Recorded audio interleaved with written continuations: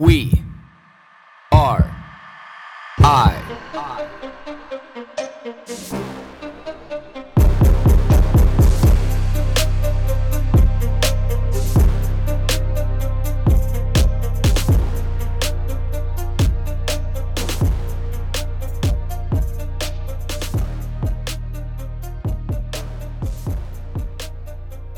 So how did the hunting trip of 2023 go? The first one. Well, it went great. I only shot a bunch of shit, but it didn't make the trip any less fulfilling. It just didn't fill my freezer. And that is hunting 101. You know, and from the time that I picked up the rental car the night before, you know, just so you can get something with some brand new tires. If something goes wrong, then, you know, you can just call and get a new car. You don't have to worry about fixing anything.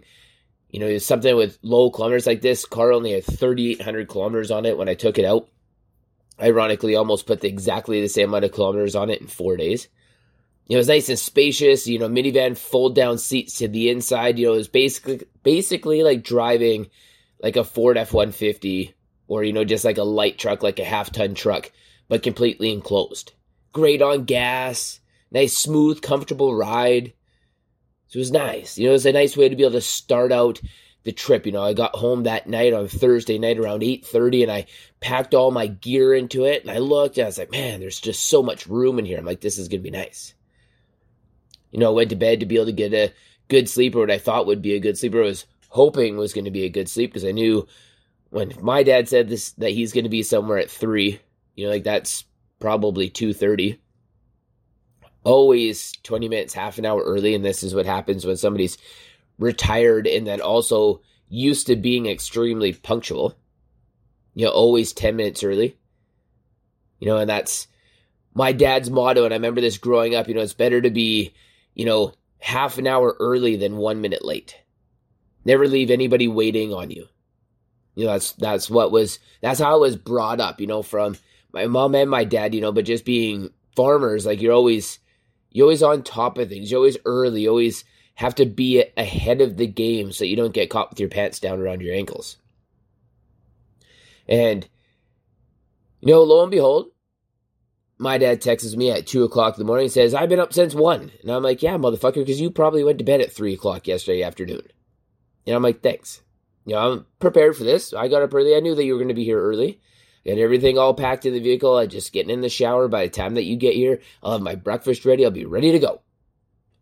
So he gets here and we hop in the van and, you know, we start driving down the road. And it's starting to bring back some great memories of the year before that we did the same thing. And, you know, the excitement is starting to brew because I know exactly what I'm getting myself into this time. You know, so we share stories back and forth, and, you know, we get down this drive and, you know, we're talking about the potential hiccups and the weather, what the roads are going to be like, you know, packed snow, compact snow, you know, slippery sections, whether there's going to be ice on the road, whether we're going to see some, you know, animals, you know, the elk herd or all the sheep going through Jasper. And we see none of that. We see absolutely none of that. It was probably the easiest, most perfect drive that you could imagine. We blew right through to Edmonton. Well, we stopped in Hinton to pick up my hunting license like last year at the Canadian Tire. Met this fantastic older lady, you know, and we got to Edmonton so early that we could have went for the afternoon hunt, the evening hunt. And it was great. You know, couldn't have asked for any smoother stay. It was like driving in the summertime, which always makes things less stressful, especially when you have two guys who got very little sleep the night before and we're driving 11 hours to be able to get there. It was perfect, exactly what we needed. So the excitement's brewing, and I can't wait to be able to get out, and I'm texting my cousin, and, you know, we're going back and forth about what we're going to do and what time he's going to come and pick me up, and he's like, I'm going to be there at 5:30, and I was like, shit, you know, like you came at 4 last time. I'm like, don't leave me hanging, but then I was thinking we can't shoot till like 7 or after 7 anyway, so I guess this makes sense. So we're driving out there, and he's like, hey, we're going to meet one of my buddies. He's going moose hunting in the morning, but then he's going to help us do some, deer hunting. He's like, I want to make sure that you bag some deer this year. Not that you didn't last year, but he's like, if you drove all this way, put all this effort in, I want to make sure that you take something home with you. I'm like, fair enough. So then we meet up with his buddy, and, we're bullshitting back and forth. We meet him at this gas station about half an hour away from where we started this journey. Great guy. Shaking some hands, kissing some cheeks in the dark in a parking lot in the middle of nowhere in central Alberta. I'm like, this feels like hunting to me. Seeing everybody all dressed up in their hunting gear, and you can tell that antsiness to be able to get out there. And these guys hunt like almost every day after work and every weekend during hunting season. You have 1 month to be able to get what you want. It's not a lot of time when you're talking about having maybe an hour in the morning and maybe an hour in the evening at best to be able to, bag what you want for the year. So we split up. He goes and checks out some spots that he wanted to check out to be able to pull out his, bull moose. And, we go out and check out some spots that we tootle around at to be able to, see if we can find some whitetail. And we're driving around, and said to him, I'm like, there's no cars around here. I don't see any other trucks driving around, because usually about a half an hour before daybreak, in any area where there's going to be hunters, you see trucks driving up and down the road because everybody wants that opportunity first thing in the morning. So they have all day to be able to process, and nobody necessarily wants to, shoot what they want to bag right before dark, which typically always happens anyway. And so driving around, and like nothing. No trucks, no lights, no nothing, no shots in the morning.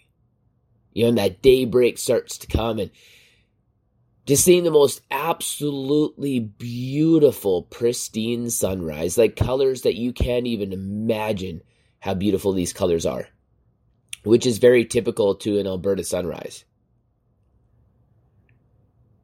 And then we go to these few spots where we know we typically always see deer in the morning, and nothing. Then all of a sudden we see this deer. I'm like, hey, guys, there's a deer right there. So we watch him run down this tree line and hop across the road in front of us and into this block of trees on the other side of the road, which is perfect because we have access to hunt on that land. So he's like, he's like, well, wait till my buddy gets here. Once he gets here, he's like, I'll push the bush, and then you guys can go on either side of this cut block in, or this, block of trees. And he's like, we'll hunt. He's like, we'll get this deer. He's like, I know there's at least that one in there, but he's like, if I had to guess, there's probably 3 or 4 more in there. So he's like, we should be able to get something. So we wait about an hour and a half, and we hook up with his buddy, and we say, okay, we're going to push these trees, flush these deer out. It's okay, great strategy. Then another one of his buddies show up, and we say, okay, well, now there's the 4 of us. We should be able to get something that comes out of these trees. And whoever gets it, great. You just hope that you're the one. You're, where you decide to post up, you're like, either this is going to be the most perfect spot, or you're just going to listen to somebody else hoot and holler and cheer because they bagged something. And you're like, okay. So you're sitting there, and you're like, 5 minutes goes by, and 10 minutes goes by, and this length of trees is maybe, I don't know, about a third of a mile long. But the one thing is, when you're going through these trees, you don't have to walk in all that far. You don't have to walk the full length necessarily, because, as soon as you start to stir up in there, you get about 20, 30, 40 feet in, whatever's in there is going to flush out. So about 6, 7, 8, 9, 10 minutes goes by. I said, pop! I'm like, fuck, wrong spot. Man, the wrong spot. So I pack up all my gear, and I go walking across the field. I go walking through the trees because, it's only maybe about 80 yards wide. And I get to the other side, and I'm looking around. These guys are all looking around. And I'm like, oh, shit. I'm like, sweet. And I'm like, what happened? And they're just like, wow, only seen them for a split second. There definitely was a buck in there, but only seen them for a split second. Didn't have a great look at a shot.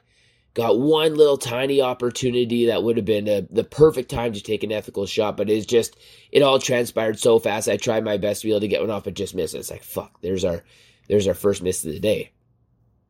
It's like, okay, all right, manageable. It's so early still. We're maybe 2 hours after sunrise now. It's like we have a lot of day left today, and I know there's lots of deer around here because I've seen them the year before, so I'm not worried. Still no trucks, still no other gunshots, though. It's like, hey, like, where is everybody? So I start bullshitting with these guys, and turns out that my cousin's buddy looked into, kind of some of the stats from over COVID. Well, it turns out on average there was 30,000 more hunting licenses issued in Alberta, during COVID. So it'd be interesting to see what this year brings, because obviously it's way down because we didn't see anybody anywhere. It just goes to show, like people were either bored and needed something to do, or just because all these podcasts that talk about hunting, you see this influx and people realize that it's harder than what they realized, or they're just not quite into it. They're not like us who would drive for days to be able to get somewhere to do some good hunting. And you just realize that you're a part of a breed of people who are slightly different for a different reason. Because even like the talk and the chatter about, sitting in a tree stand like all day, like 10 hours, just sitting there in a chair waiting for an opportunity. Sitting in a blind, driving around, driving for days, staying in shitty motels. And that's one of the best part about hunting is staying in some of these shitty motels along the way. You walk into these motels and you just question everything about you. It's like, fuck, but it's like half the fun, it's half the experience, staying in these little shitty motels. Because that's hunting. That's what hunting is to me. Wool pants from the year before that have blood on them still from 3 years ago, but you can't wash it off because that's bad luck. Some deer hair that's still stuck in the cuffs or the snaps, or you reach into the pocket and there's some dirt in that pocket from years past. No, you can't wash these. You can't wash these. You're going to wash off all the luck.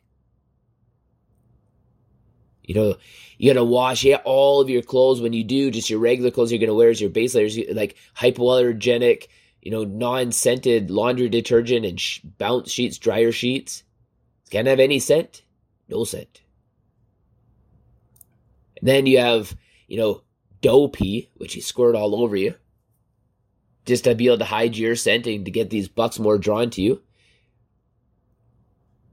Then when I'm sitting in this field for the second time, and we're like, okay, we're going to try another one of these tree blocks. And I'm sitting there, and I didn't quite get my gloves out in time, and it was only -1 with a little bit of southeast to northwest wind flow, and just cutting through me like knives.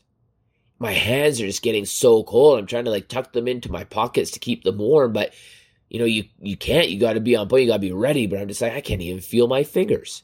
I can't even bend my knuckles in my hands. Like, man, it's just so cold. But it's not cold. It's just this little bit of wind, just this breeze. It's a slight, gentle breeze, but it's just enough to throw daggers into your heads. Then you realize that your knees are sinking into the ground, and your feet are sinking into the ground. And you're like, man, it's been so warm up here. Like, the ground's not even frozen. That's how warm it is in central Alberta in mid-November. There's no snow on the ground, and the ground's not even frozen. You're like, oh man, this isn't good for hunting. Like, nobody wants this kind of weather when you're hunting. Like, you need a good crisp -10, -15. You need, a foot or two of snow on the ground. Like, it needs to be winter, because then those deer are moving around. You're starting to pick up, you're starting to feel these signs. Like, you don't see any other trucks driving around, and you only see that one buck in the morning. That buck wasn't in heat, it was just walking around normal. Anybody who hunts knows that, when the rut is on, it's kicking like a bucking bronco. His nose is in the ground. You can walk up and you could pet that deer, because he doesn't even give a shit that you're there. All he just needs is toes. It's the most wild thing to see. And if you've never seen it, you got to see a deer or an animal during the rut or when it's in heat, because they just act unbelievable. Unbelievable. And it's just that energy in the air, that look to them. And none of that one buck that we seen didn't have it. So it's not full rut. Maybe it's the beginning of the rut. Maybe we only see another, buck where it's going to be in heat. It's going to be during that rut. It's like, okay, let's find out. The one thing I do know is every time I get out of the truck right now, as long as it's this kind of crisper morning, like, you need your gloves. Definitely. Well, some of the most interesting parts of this story are coming up next. I'm not going to bore you with a very long one, but I'm going to try to intrigue you with having a part 1, part 2. And there's actually going to be a 3-part story to this one. So stay tuned. This is just a little teaser intro to Hunting Trip 2023. Tomorrow on the next day, we're going to bring it home. And you can hear all about the excitement of Hunting Trip 2023.